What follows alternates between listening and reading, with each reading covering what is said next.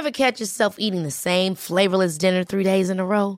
Dreaming of something better? Well, HelloFresh is your guilt-free dream come true, baby. It's me, Keke Palmer. Let's wake up those taste buds with hot, juicy pecan-crusted chicken or garlic butter shrimp scampi. Hello Fresh. Stop dreaming of all the delicious possibilities and dig in at HelloFresh.com. Let's get this dinner party started. You should celebrate yourself every day, but some days you should celebrate with jewelry. Whether you want to commemorate an unforgettable moment or just bring some added sparkle to your collection, Blue Nile can offer you expert guidance and a wide assortment of jewelry of the highest quality at the best price. Go to BlueNile.com today and experience the ease and convenience of shopping Blue Nile, the original online jeweler since 1999. That's BlueNile.com. BlueNile.com.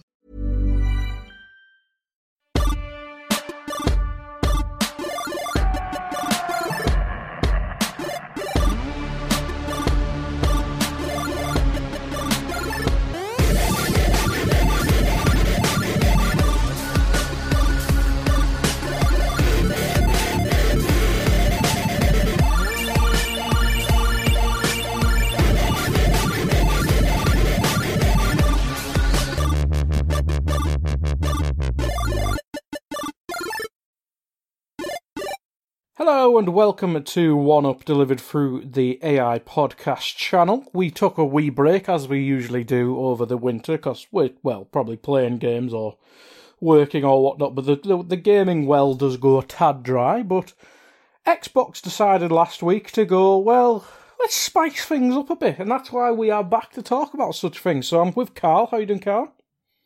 Not too bad, Guy. Glad to be back at it. And I mean, could we really have ignored this news? I think it's impossible to ignore. Yeah, I don't think any industry could really ignore this, because just dropping 70 bill like it's nothing, it's a lot of money. But we'll get to that. We'll do the news and stuff first, but I'll probably do this in a bit reverse order, because the big topic will take up all the show, obviously. But we haven't spoken for a little while, Carl. I don't think we even did the game of the year. I can't remember what our last show was, actually. But how have you been? What have you been playing? You know, as I said, I haven't been too bad. Busy with house-related stuff, hopefully moving into our new house in about a month's time. So it's go, go, go. As far as what I've been playing, still plugging away at Final Fantasy XIV. Obviously, the Endwalker expansion came out last month. I'm not too deep into that, because when I've been playing, I've been focused on getting my classes up to the new level cap of 90. But I'm a few missions in and enjoying it, and I've heard great things about the story, so looking forward to working my way through that. Other than that, I've been playing Game of the Year, or at least many outlets / award bodies Game of the Year, It Takes Two, with my fiance. We're enjoying that. It's fantastic game. I mean, the depth of the game, like there's so many different games in it. I'm not just talking about the mini games that you can play for those who are familiar with it, like the levels, like different things they have. You know that we completed a level yesterday that one of the sections basically turns the game into kind of like a Diablo-esque dungeon crawler. Like it's quality. I can't wait to get back to it the next time we're together and work our way through another level. Outside that, I kind of dabbled with a few smaller games. Actually, yesterday I finished 12 Minutes, which of course is on Game Pass. Ooh, lovely. I'm not sure it really lived up to kind of the hype, and I gather other people have had the same impression. But nonetheless, it's doing something different, which I can always appreciate. And it's a short enough game; you can complete it in an hour or two. So it's certainly worth giving a go. If you don't like it, you can just hop out. I mean, it's on Game Pass at the end of the day. Although I still can't understand how it's James McAvoy and Daisy Ridley's voices. Like, it doesn't sound like them at all. You can definitely tell. Isn't it Defoe as well? Defoe, yeah. His voice, impossible to mistake. But the other two kind of surprised me because I was like, I thought there was a couple of famous people in this game other than Defoe, and I looked into it and I was like, oh, no, I can't tell it's them. Also been playing through Shady Part of Me recently.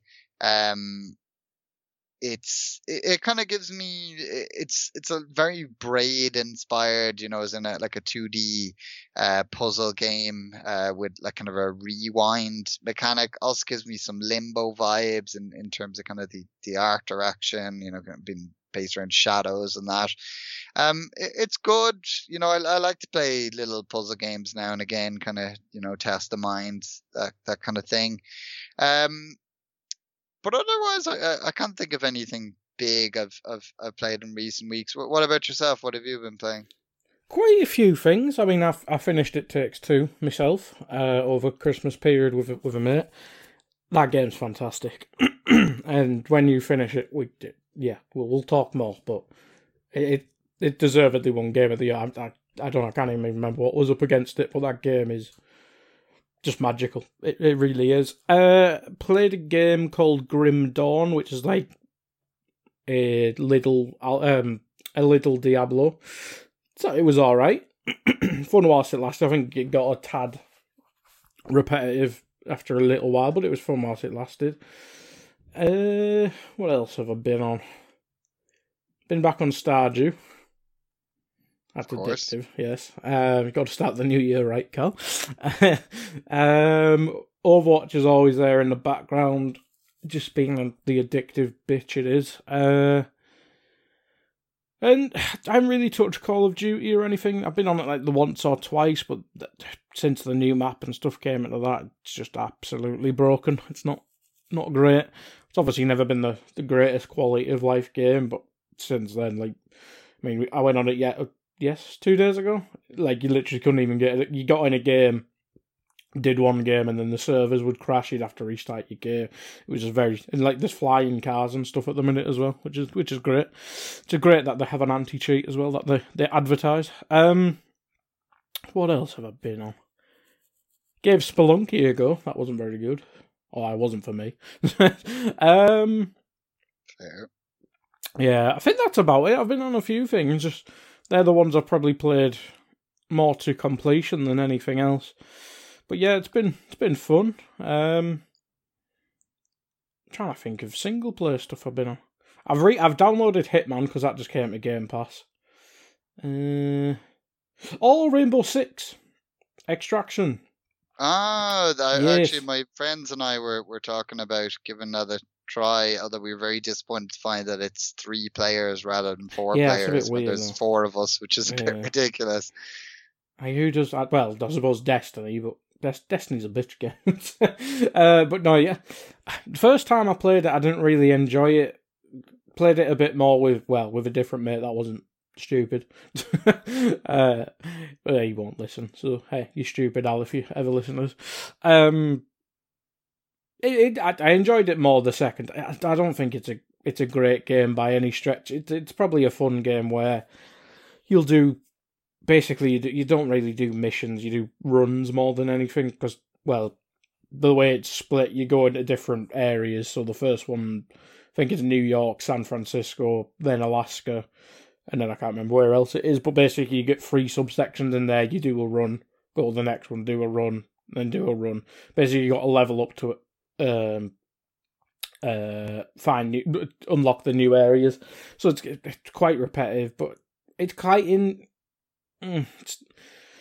it's weird. It's weird. I don't think it'll be a big hit by any stretch, but it might be the one where you go on for like half an hour to an hour, and then be like, well, that was that.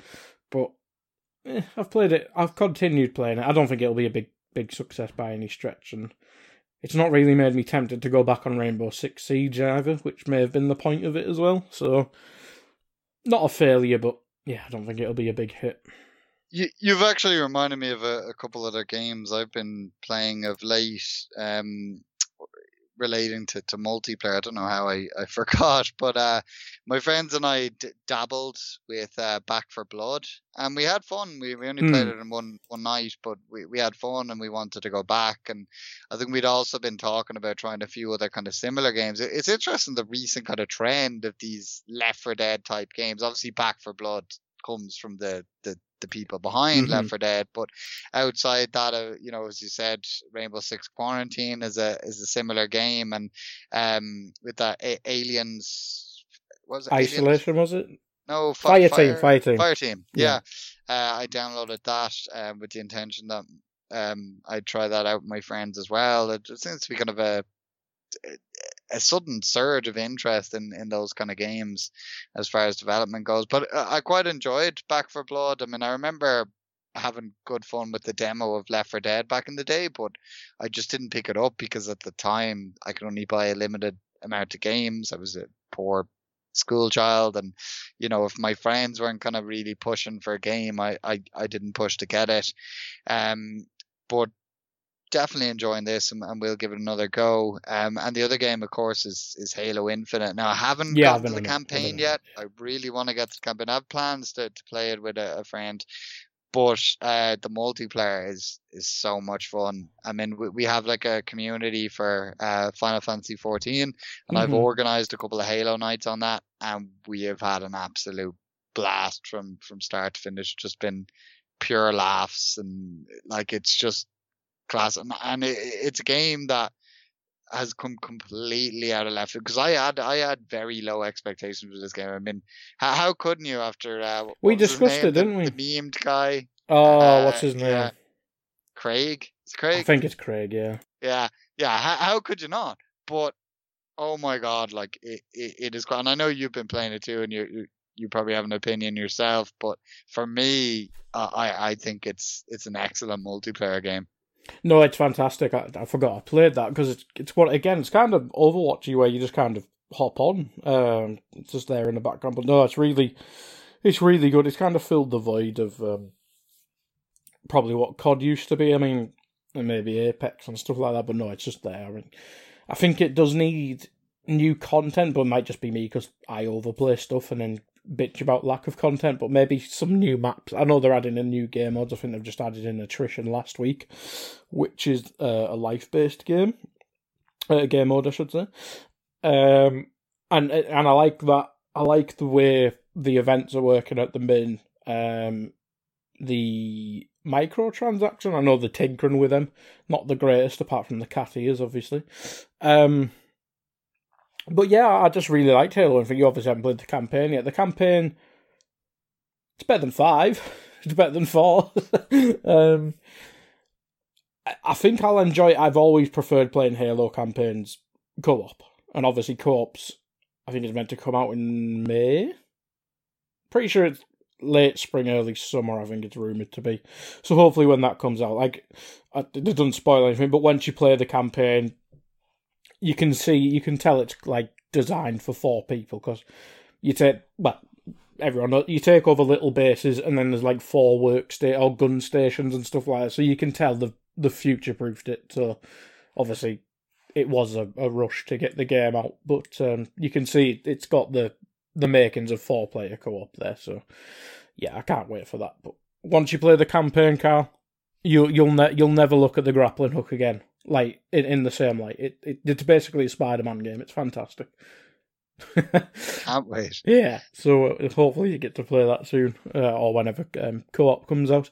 But yeah, it's really good. It's really, the multiplayer, as you say, is fantastic. It does piss you off, but it's really good. Shall we get into the news then, before we get into the big topic in hand? Let's do this. Right, how do I work this out? Do I want to read the big one, or do you want to read the big one, which is number 4? You can do the first one. You do the first one. We'll perfect. Figure it out. Yeah. So our first story, Respawn working on 3 new Star Wars games, including Jedi Fallen Order sequel. And this comes from Kat Bailey over at IGN, and Kat writes, EA is far from finished with the Star Wars universe. The publisher is working on 3 new Star Wars games, all of which are being overseen in one form or another by developer Respawn Entertainment. The games comprise a sequel to Star Wars Jedi Fallen Order, an FPS, and a strategy game. No release dates have been offered for any of the new games. The new game in the Star Wars Jedi series, which was confirmed to be the start of a franchise shortly after its 2019 release, will once again be directed by Stig Asmussen, who led development of the first game as well as God of War 3. The Jedi Fallen Order sequel will be joined by 2 additional games set in the Star Wars universe, both of them as yet untitled. One will be a first-person shooter led by Peter Hirschman, who previously served as VP of Development at LucasArts, has a long history of working with Lucasfilm, and co-created Medal of Honor. The other will be a strategy game developed by Bit Reactor, a recently formed studio composed of Firaxis Games veterans best known for their work on the XCOM franchise. Bit Reactor will work closely with Respawn on the new project. Respawn founder and group GM Vince Zampella will oversee this new 3-game initiative, which EA characterizes as, quote, a new phase of EA's relationship with Lucasfilm, end quote. And you can get the full story over on IGN. So this was hot off the presses, Guy. You actually sent this to me after I'd finalized the news and I added it in. I mean, what are your initial thoughts? It's not. I don't think this is a good look for EA, is it? Because they've kind of just gone, well, we don't want to deal with EA anymore, but Respawn's good. So they've kind of just took EA out the loop there. But well, obviously those EA. Would EA have to pay them, or would? No, surely EA'd have to pay for the Disney license still, wouldn't they? For the Star Wars license. I'm being stupid. But no, it's really good news, and I think over the years we've kind of discussed how Respawn's kind of became the one, like it's overtaken BioWare, etc. as EA's number one.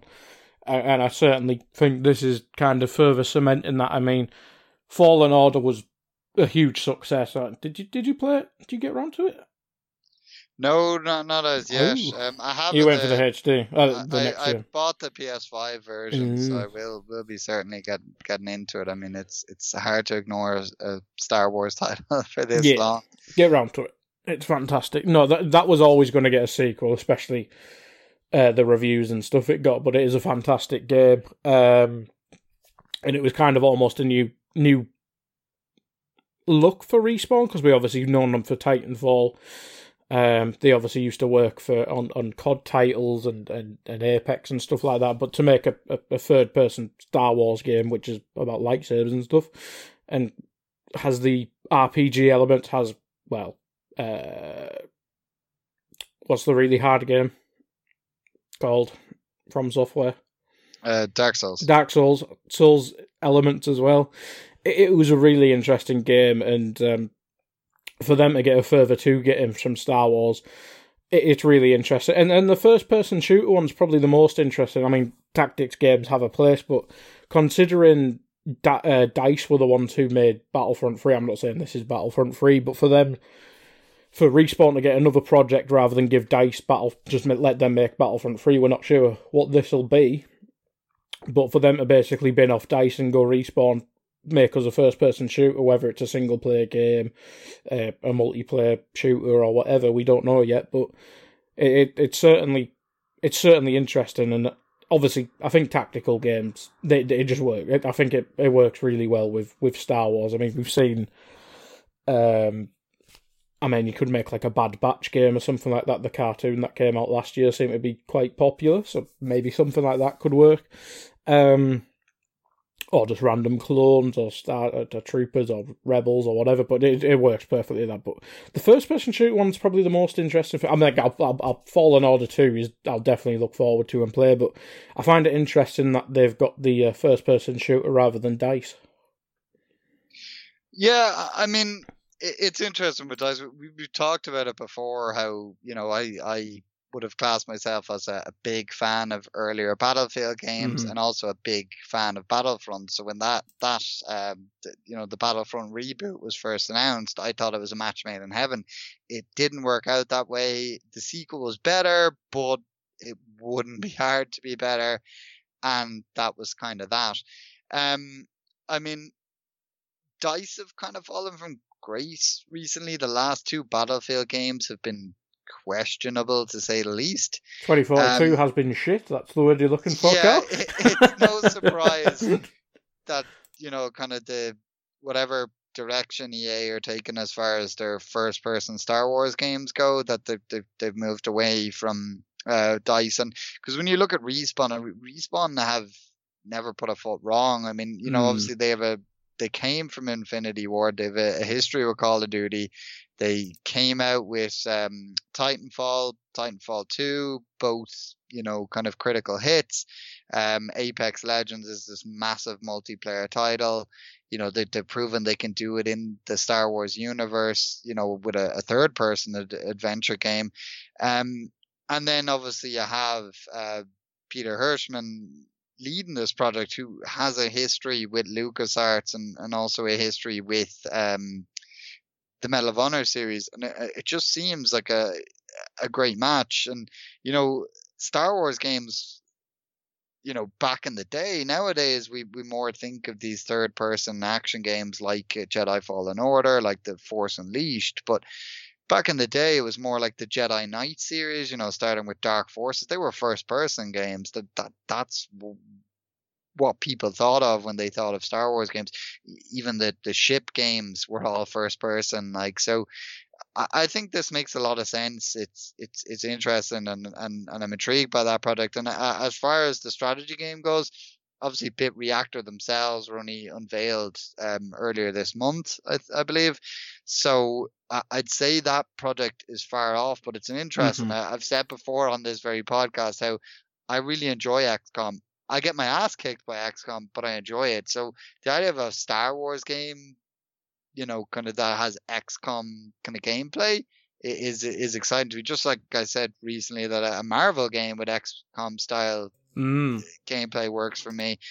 Also, we don't even know if it's necessarily XCOM style. It could be more of a traditional RTS.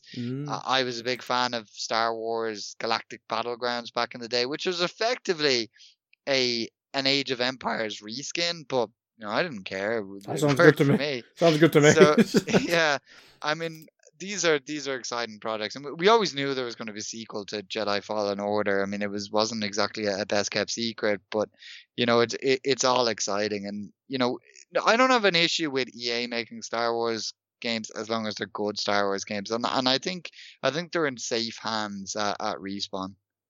Yeah, and I mean, we've obviously been away a little while. We saw Eclipse at the Game Awards, didn't we? And we saw the remake of Thingy at that PlayStation event just before Christmas, didn't we? Knights of the Old Republic. So yeah, Star Wars has obviously been in is going to be busy in the next few years, but quite a lot of projects seem quite far away. Although there was rumours Fallen Order might be this year or early next year. So yeah, maybe that one, and then we'll see. We shall move on to the next news one, and I will read this one. Watch Dogs Legion will no longer be updated. This is from Eurogamer via Vicky Blake. Watch Dogs Legion will no longer be updated, Ubisoft has said, and the game's current multiplayer season will be its last.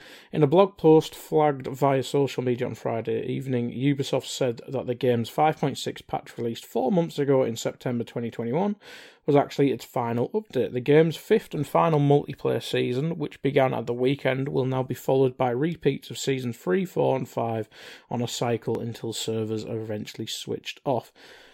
Set in a bleak post-Brexit London, Watch Dogs Legion arrived for PC, PlayStation and Xbox in October 2020 to lukewarm reviews. It has since received a selection of extra modes and characters. Legion hasn't lacked in post-launch support then, but I wonder if Ubisoft had initially planned more. The official Watch Dogs Legion site has a Year 1 tab detailing all of the above content, but it won't get a Year 2, unlike the more popular Assassin's Creed Valhalla, released around the same time. Watch Dogs Legion creative director Clint Hocking has moved on, meanwhile, and is reportedly heading up a game team building a future Assassin's Creed project to be folded into Ubisoft's upcoming Assassin's Creed Infinity. I didn't play, we discussed this at the time, this game looked like it was going to be amazing, but I just couldn't be bothered getting it when it came out to lukewarm reviews, as the article said. I mean, if it ever came out like Game Pass or something, I'd probably give it a go on. I think Ubisoft Plus is coming to, I think it's Ubisoft Plus, whatever it's called, is getting folded into it, Game Pass Ultimate, so maybe one day on there. But yeah, I mean, just when the reviews came out, I just couldn't really be bothered, and I had Valhalla, which, again, was a bit meh, but that's another story. But yeah, what's your thoughts on this? Were we ever tempted to get the game? I mean, I was. I remember how positive both of us were as this game was being previewed. And I mean, I'd said at the time that I own the first two games in the series, but hadn't gotten around to playing either. You know, I think when Watch Dogs 1 came out, that was a time when I'd pretty much jump into any sandbox game. But for whatever reason, I didn't jump into Watch Dogs straight away. Watch Dogs 2 then came out, and a lot of people were very positive on it, and that caused me to buy it, particularly when it tended to drop in price quite quickly. But again, I just never quite got around to it. But this looked levels above the previous two games, and I said that I'm definitely going to play this. It's been so long since I played a sandbox game. You know, it's been ages since Red Dead Redemption 2. You know, I'm gonna get in on this. And then the reviews were just completely lukewarm, and the game has plummeted in price. Like you can, there's a few times it's been available for about €15, and considering the game launched at like 60-70 euro, you know, that it's crazy, but it still hasn't tempted me to pick it up. I mean, never say never, because I was intrigued by some of the features of the game, but it's just crazy how badly it's done. And I mean, this story just kind of stood out to me because it was always noteworthy to me that at the launch of the new consoles, Ubisoft came in hard with 3 games, with Assassin's Creed Valhalla, Watch Dogs Legion, and Immortals Fenyx Rising. Immortals Fenyx Rising actually had good reviews. People love that game, but it didn't sell well. And similar to Watch Dogs Legion, it has plummeted in price. And I do actually own that game. I picked it up in a sale not so long ago on the cheap. I do intend to give it a go, because I really enjoyed Assassin's Creed Odyssey, which was obviously a big inspiration behind it. But like, it's funny that of these 3 games, you know, I think I don't think, regardless of sales, that Immortals Fenyx Rising was a game that was going to get much post-game support. It did get an expansion, but I don't think they were kind of planning to make it one of those kind of seasons games. But obviously they did have that intention with Watch Dogs Legion and with Assassin's Creed Valhalla. And Valhalla is still getting that support because it was a critical and commercial success. Watch Dogs Legion was neither, and it's no surprise that they're canning it. And you know, I wouldn't be surprised if this is the end of Watch Dogs, because I don't think Ubisoft need it. They you know, it's always been pointed out that they have a lot of congestion. They have a lot of open world kind of sandboxy games. They have Far Cry, Watch Dogs, Assassin's Creed, Division, Ghost Recon, etc. So I think they can afford to can one. And given how Watch Dogs has never quite caught on as that commercial success, I think this is probably curtains for Watch Dogs. I mean, what would be your take on that? No, I think it's a good point about the franchise itself. I think it's not cursed. Well, maybe it is cursed from the initial game, where it promised to be the game of a generation, and then it was possibly the letdown of a generation, to be fair. Yeah, maybe it just all stems from that, because, like, as you say, Watch Dogs 2 reviewed really well, but again, I was never really tempted by it, and then I saw Legion, and I was like, well, yes, I want to be a granny who can beat the crap out of people. But then, yeah, meh reviews, as you say, never really fancied it. It is strange, because I think Far Cry's going down the tubes as well. I mean, I think most people agree 4 was probably the last really good one. And then 3 was in a different stratosphere to 4 as well. But you've got Assassin's Creed's a hit every year, regardless of quality. It's always a success. Then the Division's obviously not out as frequently as Assassin's Creed, but that's usually somewhat of a success. Far Cry probably sells well, but I mean, you look at Watch Dogs, Ghost Recon needs a revamp, because the open world ones clearly aren't working. They don't review well, and I imagine they're not getting too much content. just bring back Splinter Cell. That'd probably help. Finish Skull and Bones just for me. That'd be nice. But I think Ubisoft's one that kind of needs a... I don't know, they need to mix... As you say, most of their games are kind of samey. Finish projects, get some more imagination. I mean, Beyond Good and Evil looks somewhat different to other projects, so maybe get Skull and Bones and Beyond Good and Evil out. And then I think there's always rumours of revamping Splinter Cell, isn't there? They've obviously got their Star Wars title as well. So speaking of Skull and Bones, I mean, not to don't you dare. But you did hear that recent report no. that the I think it was the creative director left the company. So well, he was screwing it up anyway. We needed a new one. I think there's a weird thing where Skull and Bones has to come out. It does, because of the agreement with the grants they've gotten from the government in Malaysia, I think, where the studio is. So it has to come out, but what state it's going to come out in, I have no idea. It'll just be me playing on my own. I think that's a story for another day. Absolutely. God, that game. What comes out first, Skull and Bones or Beyond Good and Evil? That's a good one. That's a tough one. I'll go with Skull and Bones because I'm not sure. I've got a dream. I'm not sure. Or the Star Wars game ever comes out. Or the Star Wars game. Of the Star Wars game. Then the absolute Star Wars game. Yeah, Ubisoft's funny. Moving on, yeah. Our third story. Saudi-backed group buys ESL for $1 billion. This comes from Tom Phillips at Eurogamer, and Tom writes, the Savi Gaming Group, which is backed by Saudi Arabia's controversial public investment fund, has bought the ESL for $1 billion. The group has also snapped up popular esports platform Faceit for $500 million and will now merge the two. Purchases by the PIF have regularly hit the headlines as it is widely seen as a positive PR creating front for the Saudi Arabian regime and a lucrative plan to help the country continue to grow as the world transitions away from oil. Last year, the PIF was revealed to have quietly bought up $3.3 billion shares of EA, Take-Two and Activision Blizzard, equating to a 3.5% ownership of the latter two. Obviously, we'll come on to where some of those shares have since gone. In 2020, the Saudi Crown Prince's flagship charity, the Mohammed bin Salman Charitable Foundation, quite a mouthful there, or abbreviated to MISC, bought a third of Japanese game developer SNK. Quote, our mission remains unchanged, to create a world where everybody can be somebody. End quote. ESL co-CEO Craig Levine said today. Quote, our merger with Faceit, along with the backing of SGG, will give us more know-how, capabilities and resources than ever before to deliver on this vision. End quote. So, I mean, I included this news because I know, as you know, the story makes no qualms about, people aren't comfortable with Saudi Arabian investments, except the Premier League elsewhere. I mean, recently this very group did buy Newcastle. Newcastle fans seemed happy about it. I'm not sure anyone else did.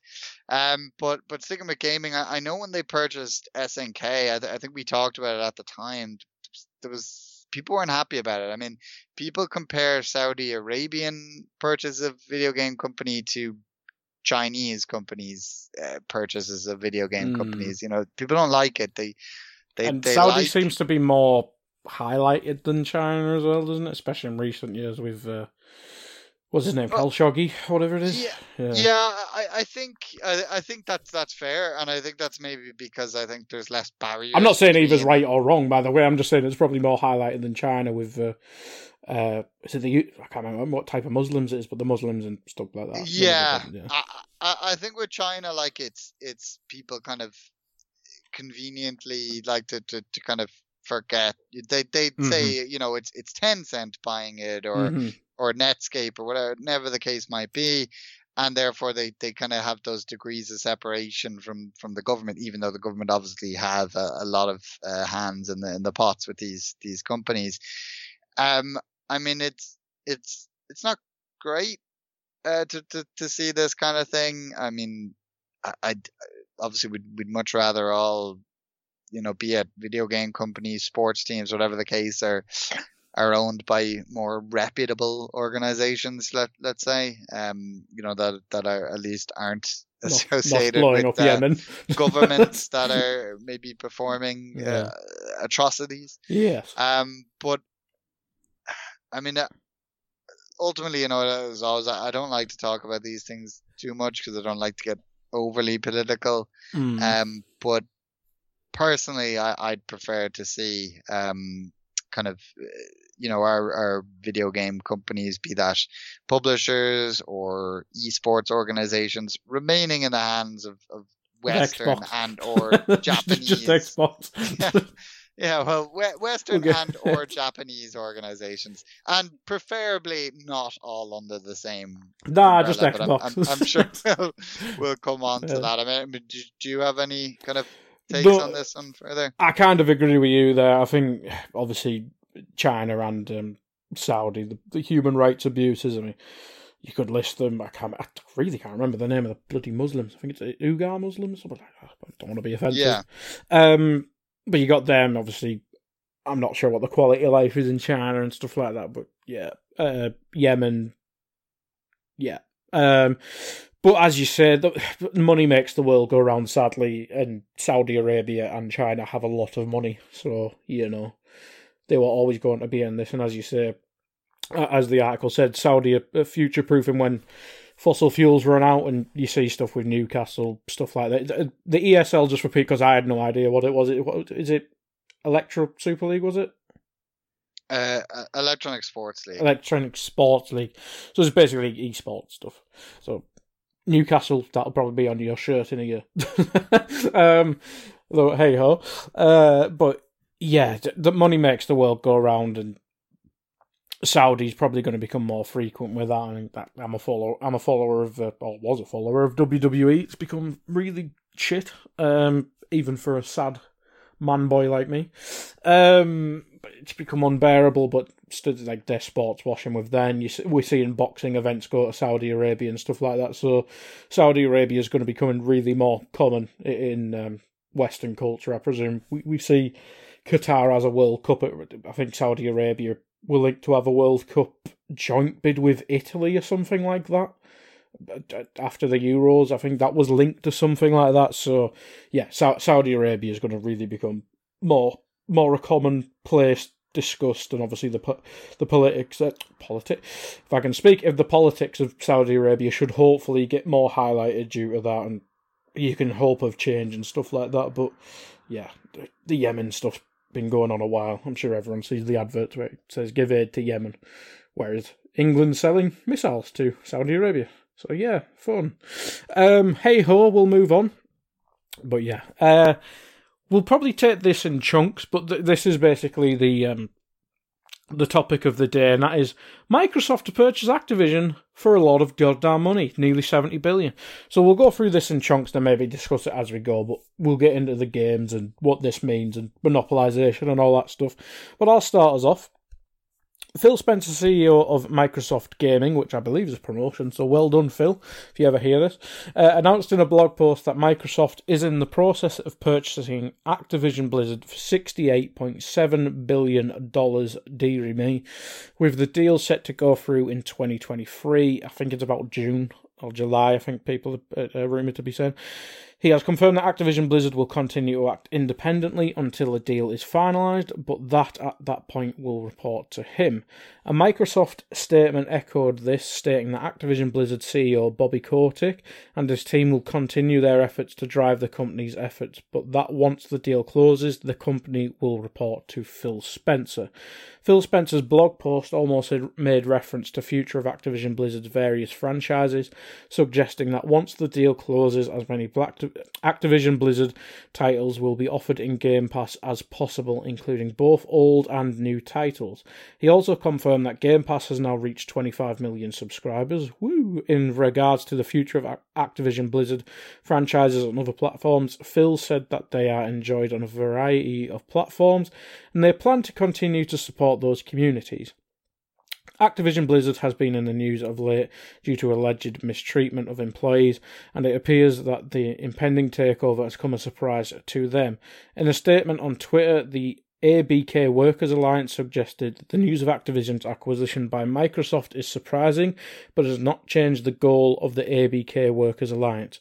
The news that Bobby Kotick is likely to continue as CEO until the deals go through won't sit well with staff, with the statement going on to say, "We call for the removal of Bobby Kotick as CEO in November for shielding abusers, and he still remains CEO as of this writing." Much of the news relating to the mistreatment of staff has centred around the Blizzard side of the company, and in wake of news about the impending takeover, Blizzard leader Mike Ybarra made a blog post as his first public statement of the year. Ybarra stated, "2021 was challenging for all of us. As individuals, we care about treating everyone around us with respect and dignity. As professionals, we care deeply about our crafts, and we want to work with the most supportive and safe environment possible. Our top priority now into the future is the work we are doing to rebuild your trust in Blizzard." Meanwhile, according to a report by the Washington Post, Activision Blizzard CEO Bobby Kotick failed to address employees' concerns about the impending takeover in an internal meeting. The fireside chat, which was scheduled to last 30 minutes, lasted just 16, and Kotick was only present for the final 9 minutes of the meeting. What a bellend. I'm pretty sure that's libelous, but he won't hear that. Hello. Kotick, to answer questions fielded to him, instead of making jokes about the staff not being moved to Microsoft Teams, he also suggested he will remain in his position as long as required to oversee a smooth transition, and hinted that despite Microsoft's desire to retain as much staff as possible, there could be layoffs in the future. Staff were said to be disappointed at the lack of reference to ongoing layoffs and felt that nothing said that wasn't already covered in press releases. Should have got a drink. Another report, this time in the Wall Street Journal, claims that Bobby Kotick had suggested purchasing outlets Kotaku and PC Gamer in order to change the public narrative. The report suggests Activision Blizzard wanted to make an acquisition that would give the media something new to talk about, as opposed to them wanting to outright control the narrative. Activision Blizzard had denied the claims, while current owners of Kotaku, Geo Media, have declined to comment. Regardless of the reasoning, such would have been likely met with a swift backlash. In a separate report, the Wall Street Journal also suggests that the expectation is that Bobby Kotick will leave post once the Microsoft takeover is finalised. In the wake of the news of the impending takeover, Sony's value plummeted by 13% at a value of $20 billion. Meanwhile, shares in various third-party publishers rose, including the likes of Square Enix, Capcom and Ubisoft, with them perhaps being seen as Microsoft's next target. The news of the takeover likely caught Sony on the back foot. Call of Duty is the biggest video game franchise in the world, currently calling PlayStation its home due to an ongoing deal between Sony and Activision Blizzard. Many speculated in the wake of impending takeover that this will no longer be the case, and there's a possibility that the franchise could be removed from PlayStation platforms entirely. However, Xbox Phil Spencer took to Twitter to allay the fears of fans. Had good calls this week with leaders at Sony. "I confirmed our intent to honour all existing agreements upon acquisition of Activision Blizzard, and our desire is to keep COD on PlayStation. Sony is an important part of our industry, and we value our friendship." In separate Call of Duty news, a report by Bloomberg has suggested that high-level employees at Activision have held meetings to discuss ditching Call of Duty's current yearly release schedule. As for the future of other Activision Blizzard franchises, Phil Spencer has suggested he is excited to see the work on projects from various existing franchises. "I was looking at the IP list, let's go. King's Quest, Guitar Hero, yes please. I should know this, but I think they got Hexen. In relation to future of some of Activision's teams that have been recently pulled away from franchises they are associated with, Phil stated, we're hoping that we'll be able to work with them when the deal closes, make sure we have resources to work on franchises that I love from my childhood and that the teams really want to get. I'm looking forward to seeing these conversations. I really think it's about adding resources, increasing capability. You talk for a bit, Carl, because I'm about to die. Well done for Thank you. for getting through that one, guy. That was a lot, but I think it's good that we waited to do this podcast rather than kind of jumping in the day after the acquisition, because I think a lot has come to light, which has maybe somewhat changed the perception that people have had. I mean, I listened to a couple of podcasts that kind of talked about it the day after, and they were suggesting, Call of Duty is going to be an Xbox exclusive, nothing sure. Obviously now we know that's not the case, and I know that wasn't everyone's opinion. I know a few people who I spoke to who thought that it was likely that any kind of game that has a big kind of microtransaction economy to it, like your Call of Duty, your Overwatch, would likely stay multi-plat. And given now that Phil Spencer has confirmed that Call of Duty is staying multi-plat, I wouldn't be surprised that Overwatch 2, whenever it eventually comes out, is the same. But even taking those two titles out of things, there's still a lot coming to Microsoft with Activision, and we will get into it. And, even if, again, Call of Duty is going to be on PlayStation, that doesn't mean that this deal isn't hurting PlayStation and indeed to a lesser extent Nintendo. I mean, I think the best place to start here really is our initial reactions, or at least our reactions to what we know now. I mean, for me, I gotta start with the positives, because although I think there's, as crazy as it is, I think there's more positives than negatives. But I think the negative probably outweighs all the positives. I mean, on the positive end of things, Activision Blizzard has been a mess of late. Mm-hmm. I mean, for multiple reasons, not just the. If you look at their market cap for 2020, it was actually over 70 billion. So they've technically been sold for less than what their market cap was 2 years ago. Now, granted, they've been sold for a lot more than their current market cap. Mm-hmm. I think, it was about a difference of 30% or something like that. But yeah. I think it was was it 16 and they bought it for 19 a share or something like that? I think the market cap, I have the market cap there because I looked at it earlier. Their market cap prior to the deal was 50.93 billion, and it went for 68.7 billion. So you're talking roughly 18 billion more than its market cap. But as I said, 2 years ago, its market cap was higher than the purchase price, which goes to show you what's happened to Activision in recent times. And you'd imagine that's Warzone more than anything coming out. Was it that? I think it was that year Warzone came out. I might be wrong on that. Yeah.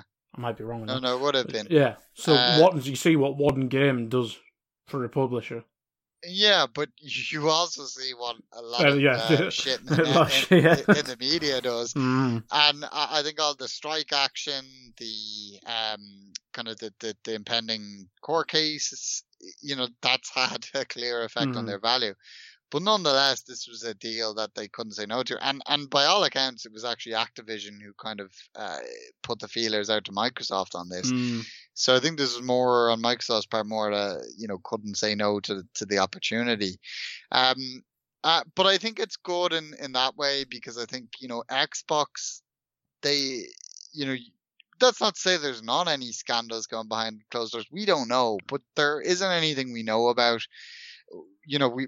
From the inside out, it looks like, rather from the outset to us, it looks like Xbox is a well-steered ship. It looks like Phil Spencer does a great job there. He's really kind of turned around things for them. the board seems quite diverse as well. By the looks of it, so they released a I was going to say family tree there, kind of not a tree, but structure, a and it managerial structure. I think there was more women than men, which is obviously not something you'd see at Activision Blizzard in recent years. So, from what we know, like, I think it's a positive thing in that aspect. I think Microsoft will right a lot of wrongs when they take control. I think their staff obviously will be happy about it. Based on the reactions we've seen on social media, they are happy about it. That's great for them. I mean, they're we'll come on to Bobby Kotick and such shortly.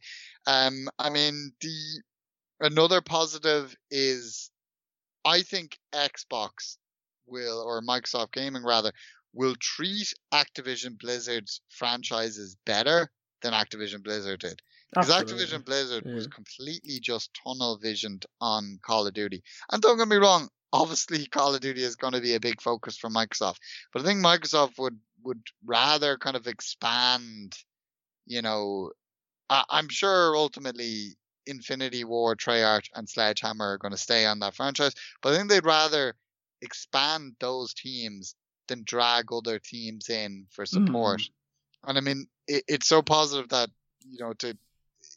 Phil Spencer was asked about Toys for Bob, and he said that he wants to support those teams to work on the games that he loved.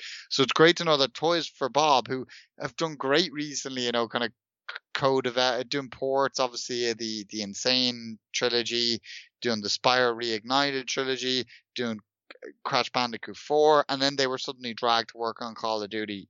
We don't want that. It's so frustrating that Activision gave us this little renaissance period where they brought out those two trilogies, Crash 4, Tony Hawk's 1, 2, Crash Team Racing. Yeah.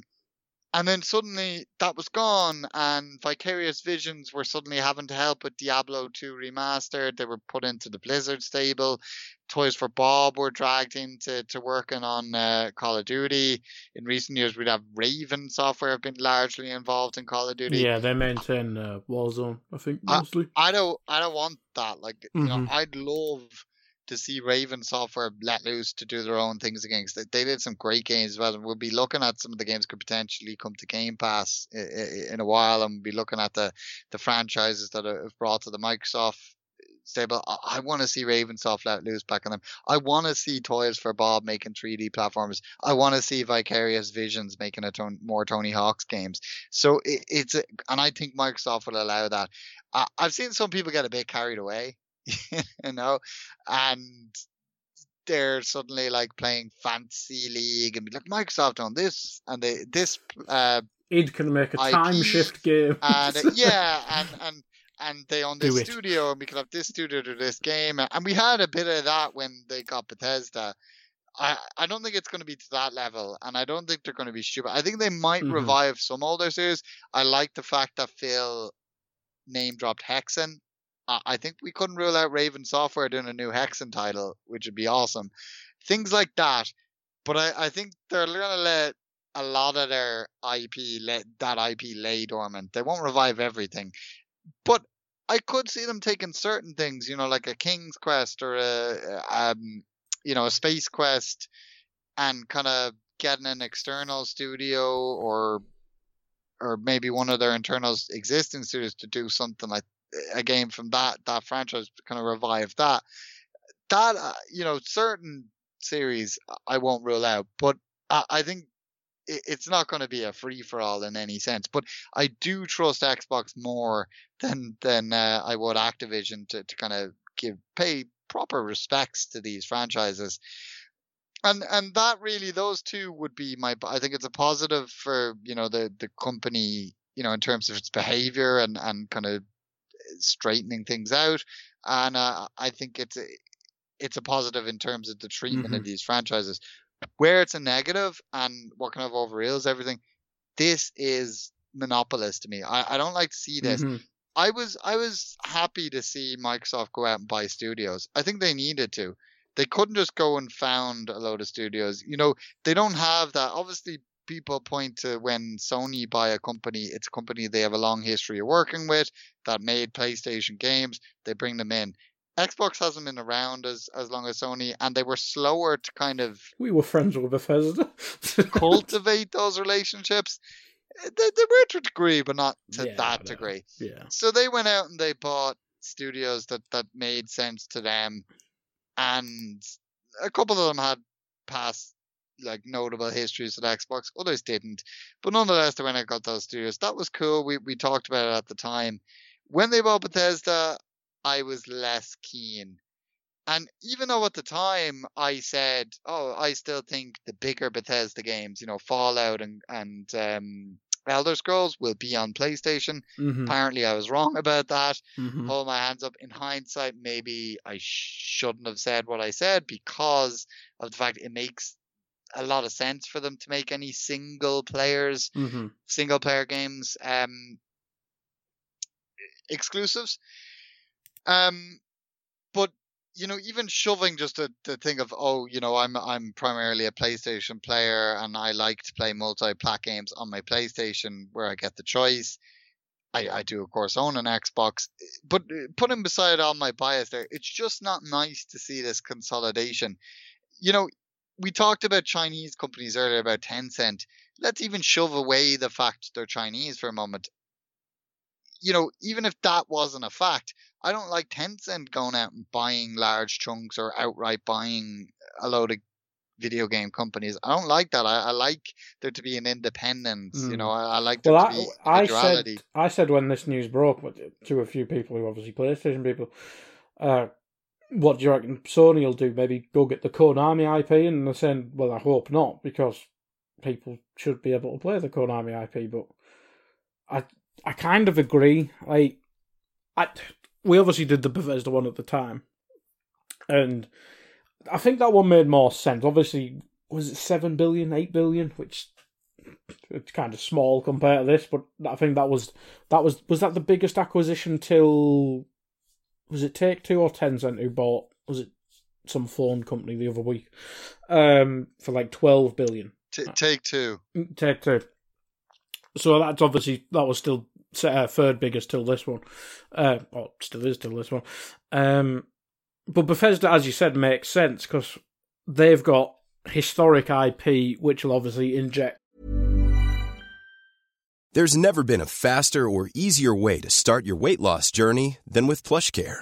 PlushCare accepts most insurance plans and gives you online access to board-certified physicians who can prescribe FDA-approved weight loss medications like Wegovy and Zepbound for those who qualify.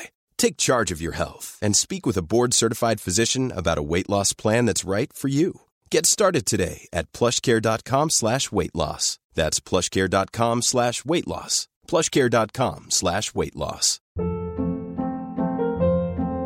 Hold up. What was that? Boring. No flavor. That was as bad as those leftovers you ate all week. Keke Palmer here, and it's time to say hello to something fresh and guilt-free. Hello Fresh. Jazz up dinner with pecan-crusted chicken or garlic butter shrimp scampi. Now that's music to my mouth. Hello Fresh. Let's get this dinner party started. Discover all the delicious possibilities at hellofresh.com.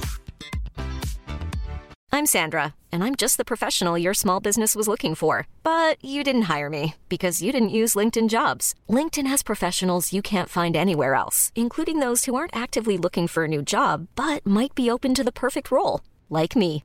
In a given month, over 70% of LinkedIn users don't visit other leading job sites. So if you're not looking on LinkedIn, you'll miss out on great candidates like Sandra. Start hiring professionals like a professional. Post your free job on linkedin.com/achieve today.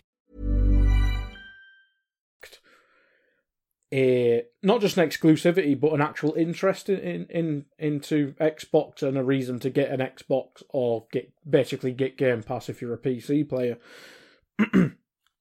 Whereas if you get Activision Blizzard, and obviously Phil's came out and said COD won't be exclusive, but stuff changes because the deal's not even going to go through a year or 18 months. And we don't know how long PlayStation's deal with the marketing rights for COD and stuff like that is. That could be years, it could be 1 year, it could be whatever. But if you're putting, well, Diablo, what'll probably be the first exclusive game if they do put them exclusive? Diablo 4 maybe, because Overwatch is meant to be this year or early next year. Diablo, we have no idea. That's probably the only one that's kind of advertised. So say Diablo 4 as an example. If that's exclusive, maybe fair enough. But if you're starting to put, I don't know, Overwatch 2, because Overwatch 1 is it's a beloved game on both platforms, especially PC. If you're starting to put exclusive content for that on just Windows stuff, yeah, it's a bit of a dick move. Whereas with Bethesda, I see the point where Elder Scrolls only on Xbox, buy an Xbox. Whereas it's like Overwatch, you have to get an Xbox. It's like, that's a bit of a dick move, but we'll wait and see, I suppose. But I think it is a bit monopolisation, but I think COD is the main one. COD is the main one because there's gamers and then there's people who buy FIFA and Call of Duty every year and then Grand Theft Auto, well, seemingly every 15 years with how they make good GTAs nowadays. But as long as they're not taking COD away from, well, more than probably about half the gaming industry, that's at least something. But yeah, it's not great. One company can just drop 70 billion, and as you said to me or shown me, that means Microsoft could literally just buy any company in the world. I mean, yeah, I figured we'd come on to that eventually. So let's jump on that now. Like, you know, what's your gut feeling? Do you think, you know, Microsoft are done in terms of acquisitions after Activision, or do you expect there to be more? They have always wanted a Japanese studio, haven't they? Or somewhere in the Japanese market. It's long been rumoured, certainly, that I think Sega and Square Enix seem to be the two names that pop up the most. Sega probably makes the most sense. Obviously, this is very highly speculative, but Capcom's probably the best one to get because of the franchise that they have with Monster Hunter and Resident Evil and so forth. Sega's probably the historic name you'd want. Square Enix maybe just for a middle finger at PlayStation, seeing as half their games are exclusive to PlayStation, seemingly. But I don't think well, they could. I wouldn't want them to. I don't want them to go buy a EA or a Ubisoft or whatever, but it wouldn't surprise me if they buy a Sega. Is From Software on its own, or is that with From Software is part of the Katawa, I can't say it, incorporated. So they're like a big company that own like kind of telecommunications, all that sort of stuff. They own a couple of video game companies. Mm-hmm. They own From Software. They own Spike Chunsoft, a couple others. So I mean, you'd be buying them from them. It's not impossible, but complicated. It's probably not. Yeah, it's more complicated. I mean, Sega's probably the one though. Yeah. Yeah, I think, like as you said, I kind of had a look at earlier, just kind of current valuations of these various companies, and you know, to put it into context, prior to the deal, Activision's market cap was 50.93 billion. Other kind of publishers, kind of from the small side to the large side, Focus Home Interactive 264.47 million, Devolver Digital 920.15 million, Paradox Interactive 2.08 billion, Sega Sammy 3.99 billion, CD Projekt Red 4.53 billion, Capcom 4.87 billion, Square Enix 5.82 billion, Konami 6.77 billion, Ubisoft 6.99 billion, Embracer Group 8.99 billion, Bandai Namco 15.14 billion, Take-Two Interactive 19.04 billion, and EA 38.26 billion. So, I mean, if they could afford Activision, they could afford anyone. I mean, there's no question. We kind of knew that all along, but we would have thought that maybe larger publishers would be just out of reach, not because of the price, but more because those companies just wouldn't be open to being acquired. Do you think this is, obviously we kind of mentioned it in the start, but you mentioned it as your reaction to the start. Do you think this is because I think people have said it's been an ongoing negotiation for about a year now, but do you think the fact that, I know they've paid over the share price, but do you think that the shares were that low, they could obviously offer more, regardless of how much more, but it's still cheap for what Activision has been? Obviously, you mentioned the money they made in 2020. Is it more of an opportunistic thing? Obviously, dropping 70 billion can never be opportunistic, but maybe thinking it's cheaper than it'll ever be. We have a lot of money. We are Microsoft. Here's my checkbook. I think there's definitely an opportunistic element to it. I mean, clearly Activision, based on reports, opened the door to them, and I think you need that to a degree with a company of that size. But I think obviously Microsoft weren't just going to buy them because they came to them. They clearly are open to acquisitions. I think, looking at it on the face of it as far as future acquisitions go, I'd personally be very surprised if EA or Take-Two were to happen. Not because of the size of the price, because obviously that wasn't an issue with Activision, but simply because I think the Activision deal is raising some eyebrows as far as kind of a potential monopoly, monopolization. Kind of competition and that sort of thing. It sounds like, I've heard a few kind of legal commentators say that they expect this deal to happen, but that the chance of it being blocked isn't zero.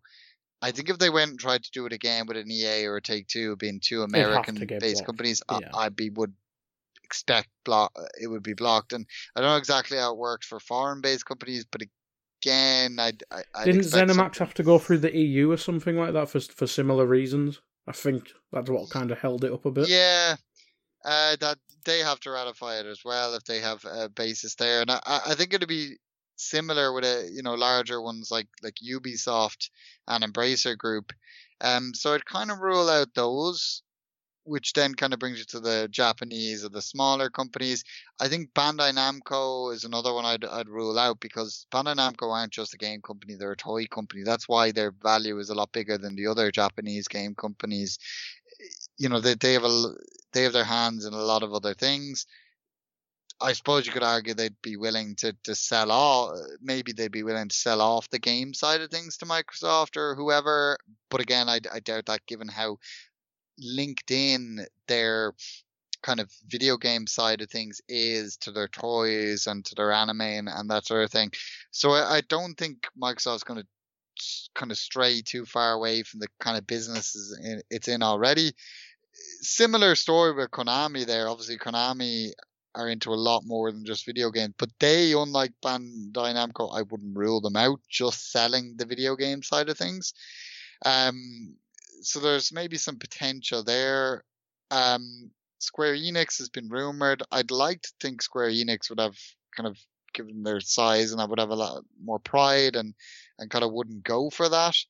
Capcom, I'm not sure makes a lot of sense. I mean, you mentioned Resident Evil and Monster Hunter. They are big games, but outside that, they're more kind of critical favorites, kind of fan favorites, let's say, more so, rather than commercial giants. I think they're fine to kind of leave them there. CD Projekt Red, again, kind of having their own platform and stuff. I'd have my doubts there if that would make any sense. But the two that kind of stand out to me from the list I went through are Sega. I think they have a good relationship with Microsoft. I could see something there. They're already well involved in the Microsoft camp. A lot of their games are on Game Pass. That's been rumored multiple times. We know for a fact Microsoft tried to buy them way back in the day and then decided against it. Didn't they try and buy Nintendo as well? Yeah, they have. And Nintendo laughed them out of the boardroom. But with Sega, apparently Microsoft just decided that Sega's consoles weren't powerful enough, so it was better to just make their own. But now they'd be looking at them more for as a publisher. They're no longer a manufacturer.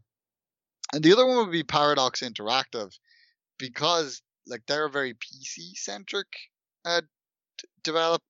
publisher, and I could see that making sense to kind of get them in and then kind of build out the kind of PC Game Pass side of things. So they would be the two that I would be watching personally as potential purchases for Microsoft. And that's, as I said, Sega's based on past rumors, and Paradox Interactive is more of an educated guess. And I don't think kind of they're on the smaller side. I don't think they'd piss off the kind of antitrust people quite as much. So, but I don't think we'll see anything for a while anyway. No. I think that they'll be focused on getting this deal over the line. It'll be at least 5 years, you'd imagine. I mean, I think that the next key point really is to talk about how this affects Sony and Nintendo. I mean, what do you, to put your feet in, kind of put yourself in the shoes of Jim Ryan and the boys over in Sony? I mean, what do you think they're thinking? Well, it's clearly bad. I mean, what was the number? Was it 20 bill?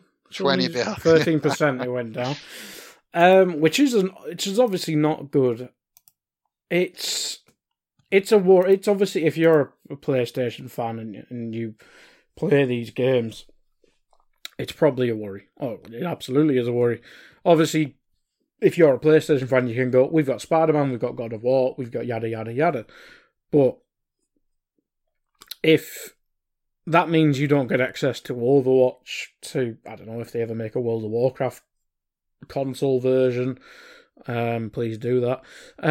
You have Final Fantasy, let us have this. But it's not good. It's not a good thing for Sony, and obviously this is via the whole industry as well, because I think Microsoft dropping $70 billion on Activision, it's probably not to safeguard themselves from Sony, because I think even if you add on Activision's revenue to Xboxes, aren't they still third behind? Is it Tencent? I think it's Tencent and Sony, wasn't it? I might be wrong on that. Yeah, they are. Yeah. So Sony's obviously still making a shit ton of money. I think it's to protect themselves from Facebook, Google, Amazon coming into the industry. Because dropping $70 billion on a company, because I think there was other people rumoured to be linked with Activision Blizzard. I think it was more like EA. And I think Facebook was mentioned. Facebook, yeah. I think so. It's kind of future-proofing itself from then. But the knock-on effect is Sony and Nintendo are kind of just out of the loop, because they don't really have, like, these are obviously huge companies, but this is Microsoft. There's certain companies that rule the world. Microsoft, Disney, not Sony, Amazon, Google, Facebook. They run the world. They could murder like everyone in the world and people wouldn't notice. That's how powerful these companies are. So that's kind of what Sony and Nintendo are dealing with. They're obviously the richest of the rich in terms of human people, but like them companies I mentioned are like godly rich. So in terms of the impact, it's not good, is it really? Because Xbox have just bought their way to third place, buying something for $70 billion. And it's not good, because it's David and Goliath, but it's Goliath who's kind of been sleeping for 20 odd years and not really taking it seriously. And now this generation, I can't remember the CEO of Microsoft's name, not Bill Gates, I'll call her. But obviously Phil Spencer got the job. Then they seem to take it so much more serious when he got involved. They obviously bought the first wave of developers with Playground, Ninja Theory. I can't remember the zombie one.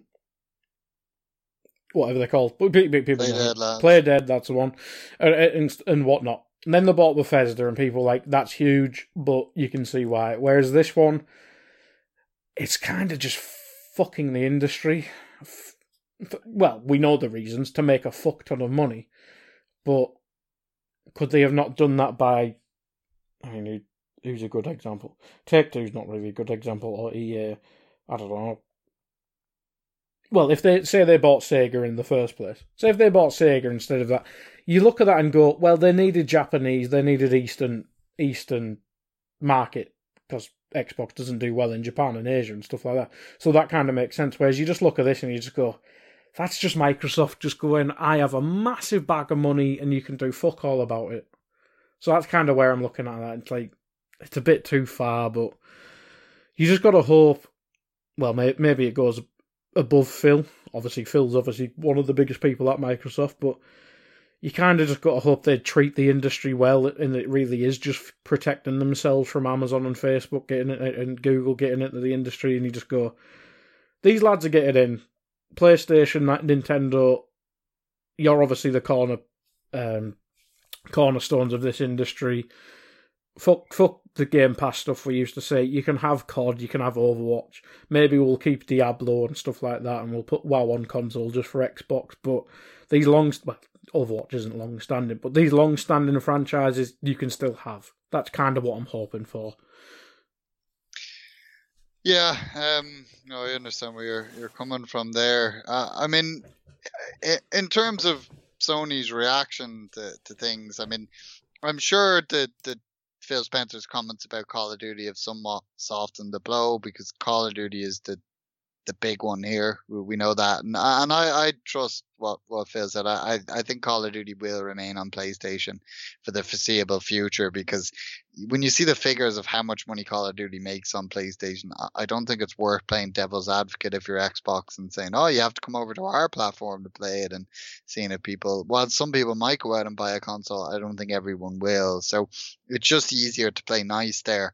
And with that in mind, as I said, I do think Overwatch 2 will launch on PlayStation 5. And that should be done before it's actually completed as well. Potentially. I know reports suggest that both that and Diablo 4 have been delayed and will come out 2023 at the earliest. We don't know when exactly in 2023. But I do think it means we can expect that, you know, Diablo 4, I think will likely be an Xbox exclusive. Whatever comes in the future as far as Crash Bandicoot and Tony Hawk's and Spyro will all be Xbox exclusives, which is weird to talk about. I mean, they are three franchises that have storied history with PlayStation. They all started on PlayStation. Back on PS1, Spyro the Dragon, Crash Bandicoot, and Tony Hawk's Pro Skater 1. They were all PS1 games. Now, Tony Hawk's Pro Skater 1 actually might have came to Dreamcast as well, eventually. So I'm not, or maybe that was 2. I think that might have been 2. But it's weird that those games are going to be exclusive, and that really is expanding Microsoft's catalog. And I mean, I'll now quickly just run through here. It's good time to kind of run through the franchises that have now come to Microsoft. And you know, we've got Call of Duty, Crash Bandicoot, Spyro the Dragon, Skylanders, Tony Hawk's Pro Skater. Put an asterisk there because obviously that's contingent on Tony Hawk wanting to continue to work with them. Guitar Hero, True Crime, Hexen, Prototype, Blur, Geometry Wars, Pitfall, Tenchu, the legacy titles. The Tenchu license no longer belongs to Activision, but the old games do. King's Quest, Space Quest, Police Quest, Quest for Glory, Phantasmagoria, Zork, Gabriel Knight, Laura Bow Mysteries, Caesar, Empire Earth, Warcraft, World of Warcraft, Starcraft, Diablo, Overwatch, Hearthstone, Heroes of the Storm, Lost Vikings, and Candy Crush Saga. And with the exception of Call of Duty and Overwatch, I think all of those franchises moving forward are going to be exclusive to Xbox and PC, that's a crazy amount. Now, some of them might never be revived, let's be honest, but some of them will be. They will be Xbox only titles. That's crazy, and that's gotta hurt Sony, even if they are keeping Call of Duty on the platform, and you got to wonder how they react. And a lot of people think that they're going to be knee jerk, and obviously knee jerk. They can't go out tomorrow and say they're buying Square Enix. Those kind of deals take time, but that they will start putting the feelers out for that level of deal, and that's unfortunate. And as a PlayStation fan, don't get me wrong, I would rather PlayStation buy Square Enix than Microsoft buy Square Enix, because I love Final Fantasy, Dragon Quest, etc. I'd be feel wrong that if it was Xbox who bought Yeah, that. like they're PlayStation. Yeah. And Japanese games, like it's going to be even weird if they do buy Sega eventually. Not really because of the Sega side of things, more the Atlas side of things. You know, Persona and Shin Megami. These series that we largely associate with Nintendo and PlayStation platforms, if they were suddenly no longer on those platforms, Square Enix would be that times 10. So yes, I'd rather Sony buy Square Enix than Xbox from my personal point of view. Also for the monopoly side of things, we can't have really any more larger publishers going to Microsoft. But I still would rather Square Enix stay independent and continue to put their games out on various platforms. You know, I'd rather all the publishers we spoke about earlier remain independent. I'm not against Sony going out and making one or two acquisitions. I've said it multiple times when we've discussed potential acquisitions for Sony. There are studios that make sense. From Software, as we said, it's not an easy deal, but it's not an impossible deal. I'm sure Sony have a good relationship. Didn't they have the chance before to buy From Software? They had the chance to make Dark Souls an exclusive. Right, okay. Which would have been a springboard likely for such a thing. But it's not an impossible deal for Sony to pull off. And while financially, you know, obviously Sony don't have as much as Microsoft, I think it's probably an easier deal for them being a Japanese entity. I think Japanese companies are more likely to deal with Japanese companies. So that's one that makes sense. And Level 5 I've talked about before. Now Level 5 also have a great relationship with Nintendo. They make a lot of Nintendo games. So, you know, there's that Level 5 obviously lose a lot of their business there, but I'm sure Sony could give them enough to do. Those kind of development studios, they're what I look at as making sense for Sony. And then to continue to go out, maybe find some new studios, make a game with them. If that game does well, then acquire them. That's something we've seen them do as well. And then obviously build their own studios within, something they're great at. That's what I want to see from Sony. That's how I want to see Sony expand those three avenues. I do not want to see them go out and buy a publisher. But at the same time, I don't want to see Microsoft buying more publishers. And we said that it's possible for Microsoft to buy any of these publishers. That's true. It's also possible for Sony to buy any of these publishers. The deals would be a bit different. They'd have to kind of borrow against themselves. With some of the larger companies like EA or Take-Two, it might be more of a merger than an acquisition. But nonetheless, it's a possibility. Nintendo equally could purchase, you know, Nintendo could purchase Sega. They could purchase Capcom. Beyond them, maybe they get too large for Nintendo, or it would be more of a merger. But I don't want to see those moves. I just want to see these companies continue to expand from within and do things how they've been doing. Because in recent years, particularly both Nintendo and PlayStation have done fantastic. And it's funny that people don't really talk about these deals from a Nintendo point of view. They didn't with the Bethesda deal, and they're not again. And these deals do affect Nintendo. You know, like you look at Bethesda, a lot of Bethesda games were suddenly finding their way onto Switch. Skyrim, Wolfenstein, Doom. Now they're all gone. Overwatch and Diablo 3 are both on Switch, and now presumably, I think Diablo will definitely be gone. We won't see Diablo 4 on Switch. Who knows if even it could have ran it anyway. And, you know, maybe or maybe not, we might not see Overwatch 2. So it's clearly having an effect on them too.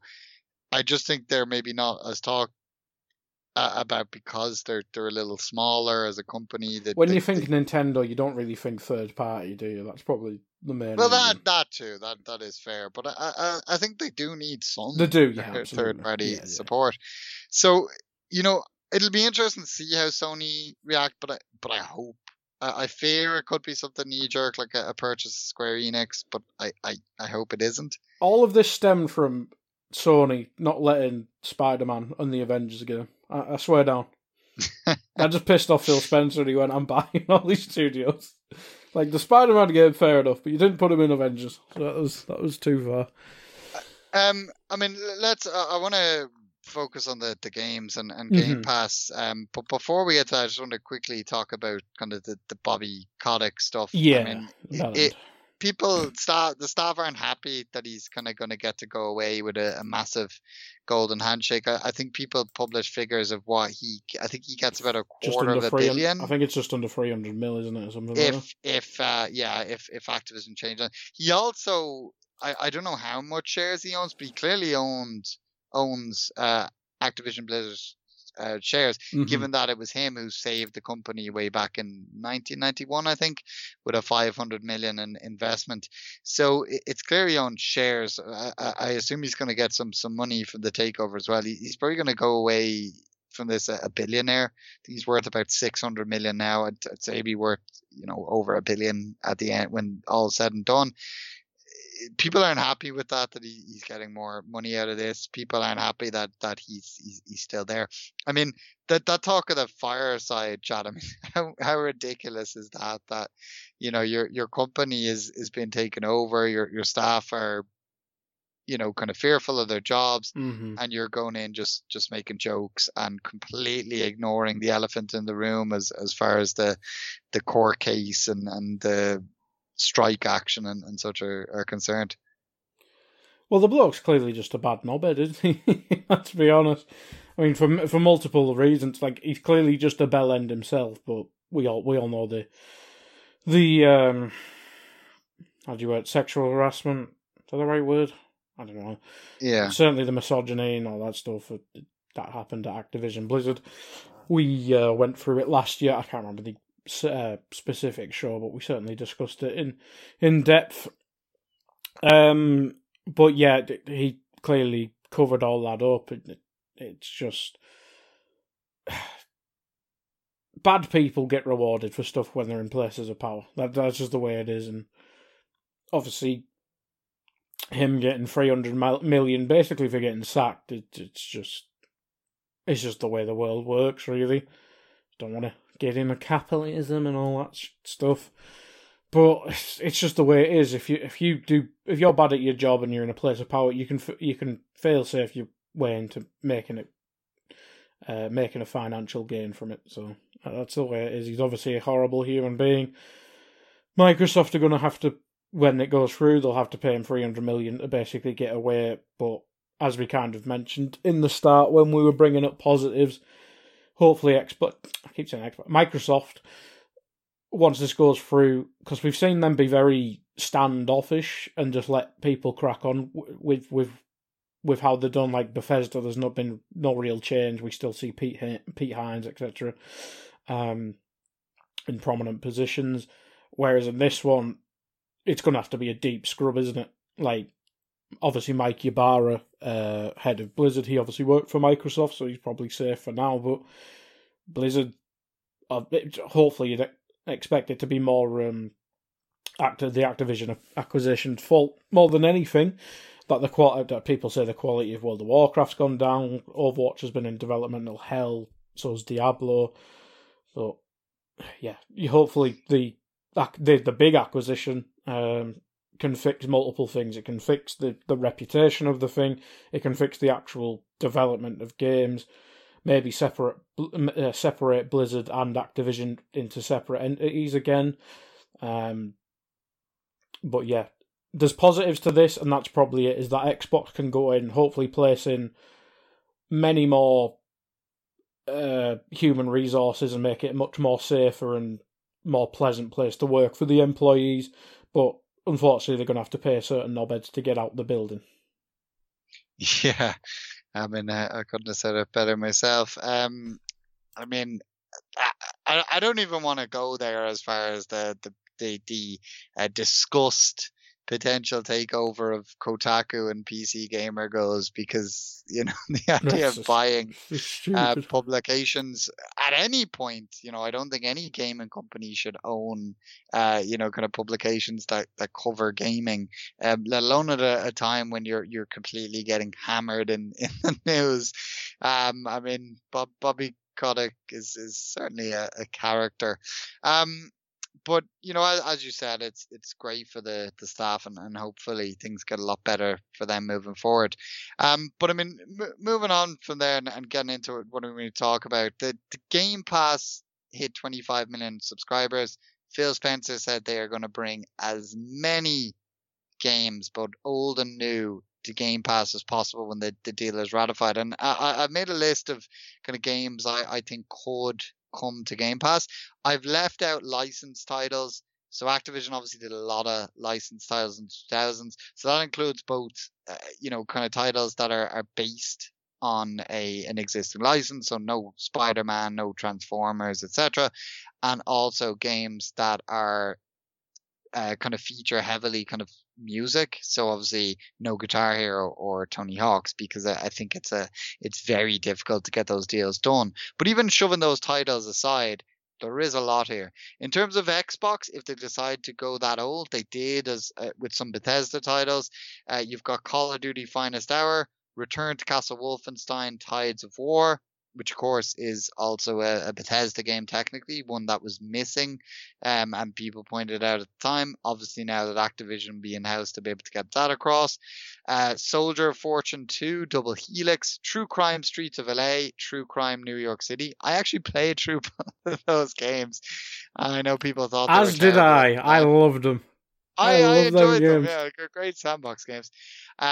Pitfall: The Lost Expedition, Tenchu: Return from Darkness, Cabela's Outdoor Adventure, get used to that name as we go through this list, and Gun, which, bring it back. Oh my god, I love Gun. Although I should have had Gun under the Xbox 360 because that was the most recent version.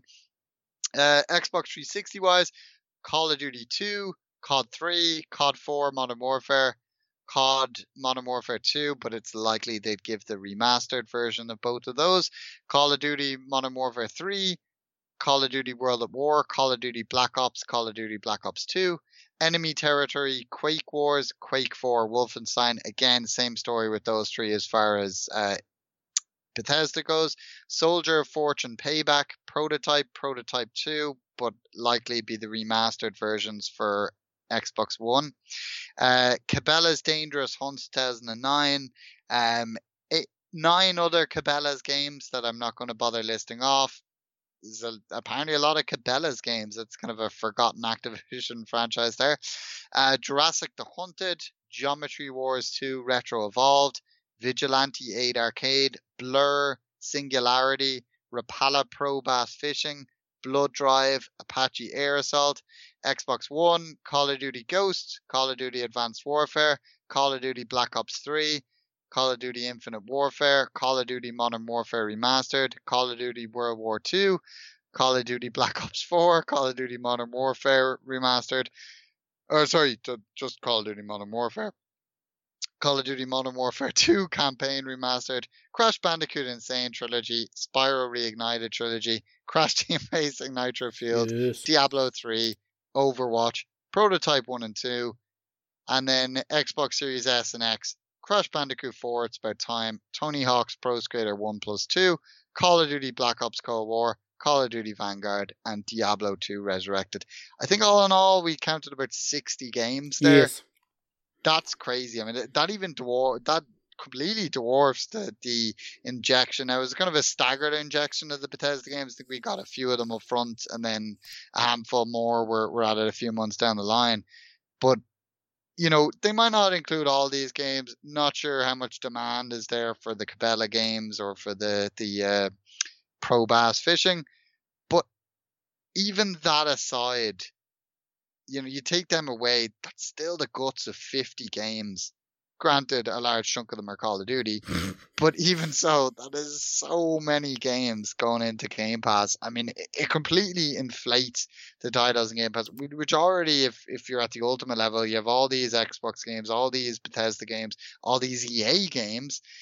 Soon to be Ubisoft games.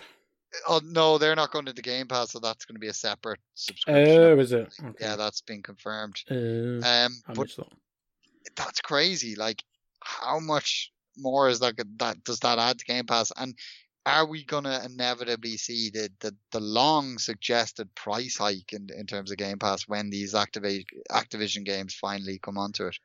I think it depends if they have a big wave of new subscribers. I think because if you buy Activision, maybe give it a Call of Duty a couple cycles and go, well, I don't know, say what are they on 25 mil now? If they get up to 50, you're making bank still. But I mean, you see Netflix go quite commonly now. But I think it's 10, 11 quid now. Maybe goes up to 15. I can't see it just go like a big jump to say 20 quid a month. I can't really see that happening instantly, but maybe edge up to about 15. I could probably see that happening.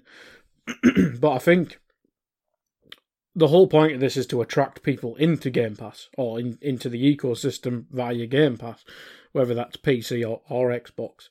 So jumping the prices up immediately is probably not going to do that. So, I mean, they'll obviously always have you get 3 months for a quid or whatever, but I don't think there'll be a huge jump in price. So I think that they'll keep it low until like it's financially really stupid, because they really want to attract huge numbers to it. And we mentioned all these for Game Pass, like Crash Bandicoot. I'll play Crash Bandicoot 4. I'll play Overwatch. I've already got Diablos. I'd probably go on, just something to go on. But I mean, the best game there for me is really Gun, which is the original Xbox/Xbox 360. So I don't think it's the library that's going to attract people into Game Pass with Activision. I think it's going to be saving your 80 quid on a new COD title when that goes in. Overwatch 2. I think Overwatch will be a good thing for Game Pass, actually. Excuse me. But yeah, I think it'll be the new stuff rather than the library. Obviously, the library's massive and very vast, as we've kind of listed there, but I think the new stuff's what will attract people via the Activision Blizzard brand into the Game Pass ecosystem more than the library, I think. Yeah, no, I'd agree with that. I think it makes sense to get the games in there first, get the subscribers, and then look at rising the price. But I do think inevitably at some point, they're going to raise the price, because rumors have long suggested Game Pass isn't profitable. So they need to make it profitable at some point by raising the prices. And I think, even if Game Pass was €20, or £18 or whatever the case might be, I think people still would be willing to pay it, because there's still going to be so much value there, particularly when they add these games in. If you have EA titles, Activision titles, Bethesda titles, and Xbox titles, I mean that's just a crazy amount of games. So it will be interesting to see kind of how they expand and kind of treat Game Pass moving forward. And I think that'll be the first thing we probably see as a result of this takeover will be next summer, as you said, on the front end of this news story, that it's suggested to be June when it goes through. So I think we could see an Xbox announcement in June that the deal's done, and that, these 30, 40 Activision titles are rolling into Game Pass, and they'll kind of just sit back, and Phil Spencer have a cigar out and see kind of how the fans' minds blow with all these extra games being in there. But I mean, aside from the Game Pass stuff, what do you think's going to happen once this deal goes through? Like, as far as Xbox are concerned, what would be some of your guesses as to what they're going to do as far as they treat these titles? And obviously we said as part of the news that there's talk that Call of Duty is no longer going to be annual. Do you think they'll change anything else in relation to Call of Duty? We kind of mentioned it. Maybe just Xbox don't do forming new studios, but maybe sacrifice one of the studios to just make that maintain Warzone, because that seems to be the problem. I think it's Raven Software who does it, and probably supported by about 200 more other studios. maybe form one that just focuses on Warzone. But yeah, I think they'll maybe go to a more Assassin's Creed type release where it's every couple of years to standalone COD games, because they've not been good. Like, I didn't play the Cold War's campaign was meant to be good, but the multiplayer was shit, let's be fair. And Vanguard, that had a horrific launch. It wasn't very good. Multiplayer was crap as well. Apparently the campaign wasn't too good on Vanguard as well. I think it's meant to be Modern Warfare 2, which they need to think of new names. It's like it's good that Xbox bought it because they're crap at names as well. But it's apparently the new Modern Warfare 2 this year. Yeah, that is the rumor. Yeah. So maybe after this one, they can go to every couple of years, and because I think it's free studios making them. But maybe Sledgehammer I think Infinity Ward's only made COD. I might be wrong on that. But maybe Infinity War and Treyarch can just make the COD game and maybe have Sledgehammer do something else or something like that. But I think in terms of what Xbox can do, they'll definitely free up the others. I mean, Phil said it himself. There's so many IP they can make. I mean, who did he name check? Hexen, Guitar Hero. I think on King's Quest. And if you look on the, it's a week ago now, but when Xbox released the news, I think it was Overwatch, World of Warcraft, Call of Duty, Candy Crush, and I think it was StarCraft and something else. So I think StarCraft was one that kind of got left in the dust, wasn't it? Because they couldn't make the money that obviously Activision wanted. So maybe stuff like StarCraft comes back. Obviously Xbox just made Age of Empires again, so they're obviously similar-ish. So yeah, I think they'll just free everyone up. As I said earlier, I think maybe they'll split Blizzard and Activision and maybe let them do their own thing, which maybe not the biggest change, but symbolically it might be big for Blizzard, where they obviously used to be known as one of the biggest and best in terms of making games, but apparently since the Activision thing, WoW's gone downhill. We've known about Overwatch being in development hell, Diablo 4, and is it the new remake? Is it 3 that's getting remade? That's been shite, hasn't it, as well? Diablo 2 got remade recently. Isn't there another remake that got stuck in development hell, or was that 2? No, it was 2. It was 2, okay. Vicarious Visions had to kind of come in and bail them out. Yeah. So yeah, I think they'll just be more freedom to work on other games. We mentioned the IP there. If they've ever made Gun 2, oh my god. Oh my god. I don't know if that's still a thing, but Jesus, I'd love that. But even like stuff like, I mentioned it in passing, Time Shift, which is a random game from the Xbox 360 era. I'd play that. But get stuff like Guitar Hero. We mentioned about fantasy making of games and stuff like that. I don't know, Banjo-Kazooie could go with Toys for Bob or something like that, because Rare clearly hasn't got the time for that. I mean, Everwild or whatever it's called, stuck in development hell. So if you have Toys for Bob having Spyro, Crash Bandicoot, and potentially Banjo-Kazooie, stuff like that. I'm just really looking forward to the freedom that these developers have had, seen as, well, basically 3/4 of them have been stuck maintaining COD. And not very good COD, I should add. Yeah, I mean, I'd agree with you there. As far as Call of Duty goes, it hasn't made sense to me that it's been an annual game, particularly since Warzone came out, because it just seems like they're cannibalizing themselves. It's not like Warzone gets loads of content as well. That's the weird thing. It's had one map, whereas Apex gets maps quite consistently compared to it. Yeah, like I know the idea is that Call of Duty will kind of the annual games will feed into Warzone, but I gather that hasn't really been the case, as you've said with recent games. I gather as well that the most 2 recent games haven't been that well received, in comparison to previous titles. So it makes sense to kind of double down and focus on a maybe a biannual release, or maybe even every 3 years, whatever the case might be, when they're ready to release something good.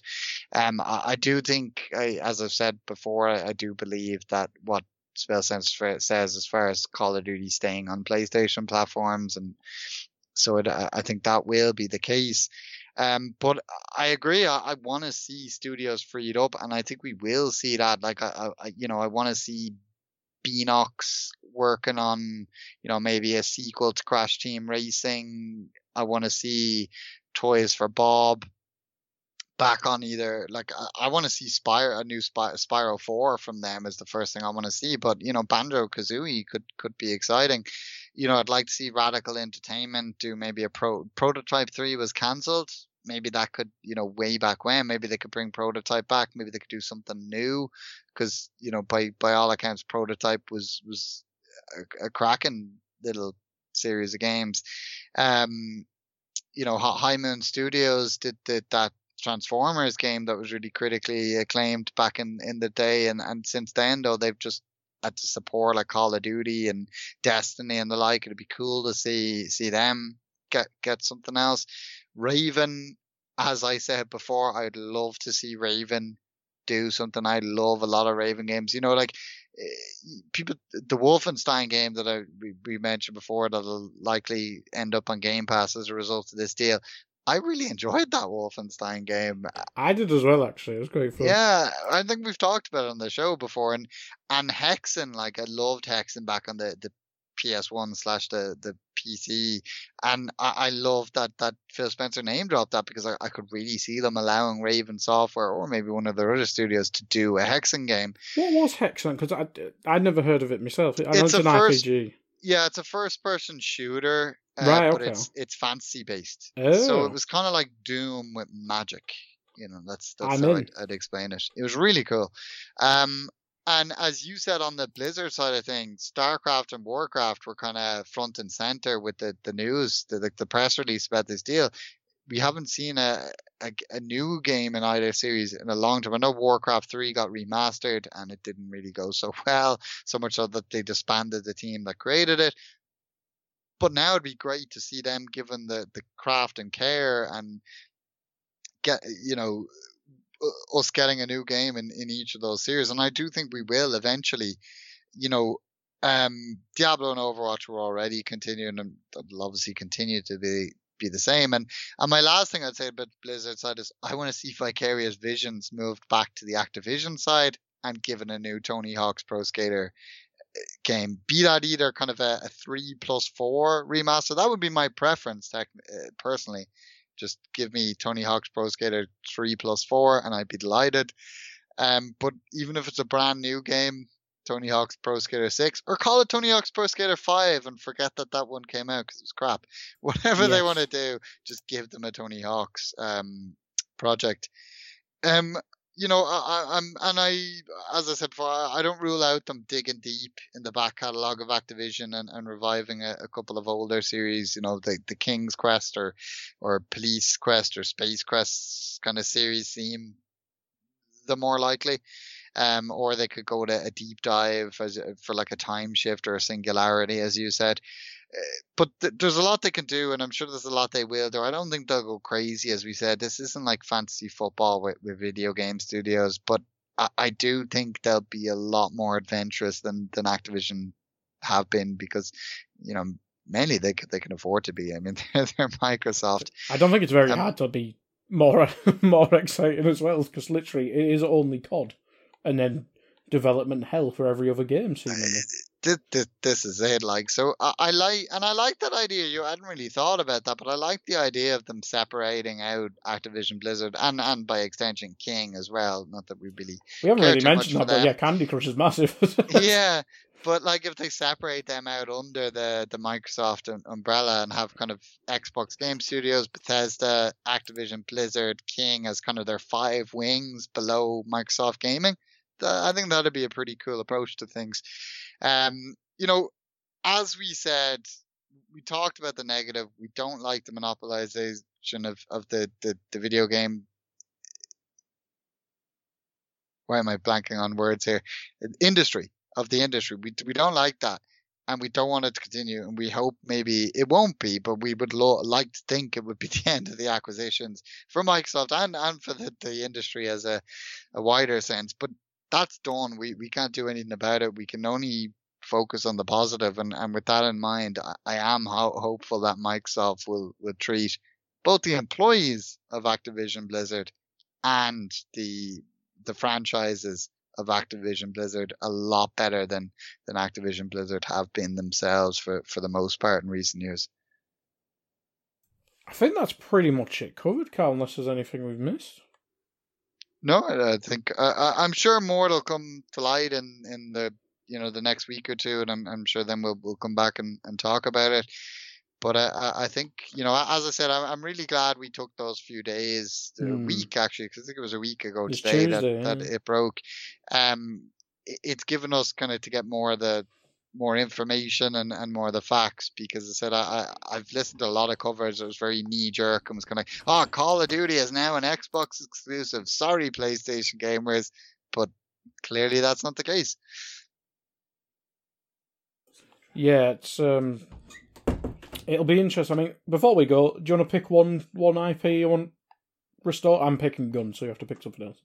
Call it, Tony Hawk's. Not Call it. Tony Hawk's, because technically they killed it by moving Vicarious Visions to Blizzard. So Tony Hawk's all the way. Yeah, it's definitely Gun though, because if they ever make Gun 2, my life's over. Or just remake Gun. I might just play the old crap version. But anyway, right, we will finish up there. We will hopefully be back sooner than we always promise. But as we say, if news breaks, we will cover it. It might take us a few days to let it settle, but we will be there. But thank you, everyone, for listening. It has been a long one, but, 70 billion. It's a lot of money. It's a lot to discuss. But yeah, thank you, everyone, for listening. Thank you, Carl. Goodbye.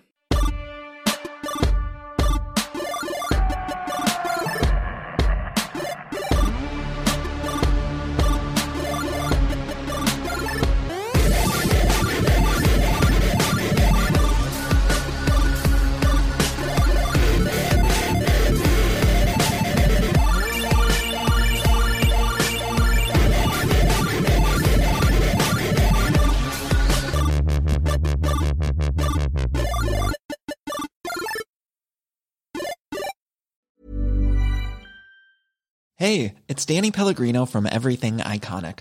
Ready to upgrade your style game without blowing your budget? Check out Quince. They've got all the good stuff, shirts and polos, activewear, and fine leather goods, all at 50 to 80% less than other high-end brands. And the best part? They're all about safe, ethical, and responsible manufacturing. Get that luxury vibe without the luxury price tag. Hit up quince.com/upgrade for free shipping and 365-day returns on your next order. That's quince.com/upgrade. Hi, I'm Daniel, founder of Pretty Litter. Cats and cat owners deserve better than any old-fashioned litter. That's why I teamed up with scientists and veterinarians to create Pretty Litter. Its innovative crystal formula has superior odor control and weighs up to 80% less than clay litter. Pretty Litter even monitors health by changing colors to help detect early signs of potential illness. It's the world's smartest kitty litter.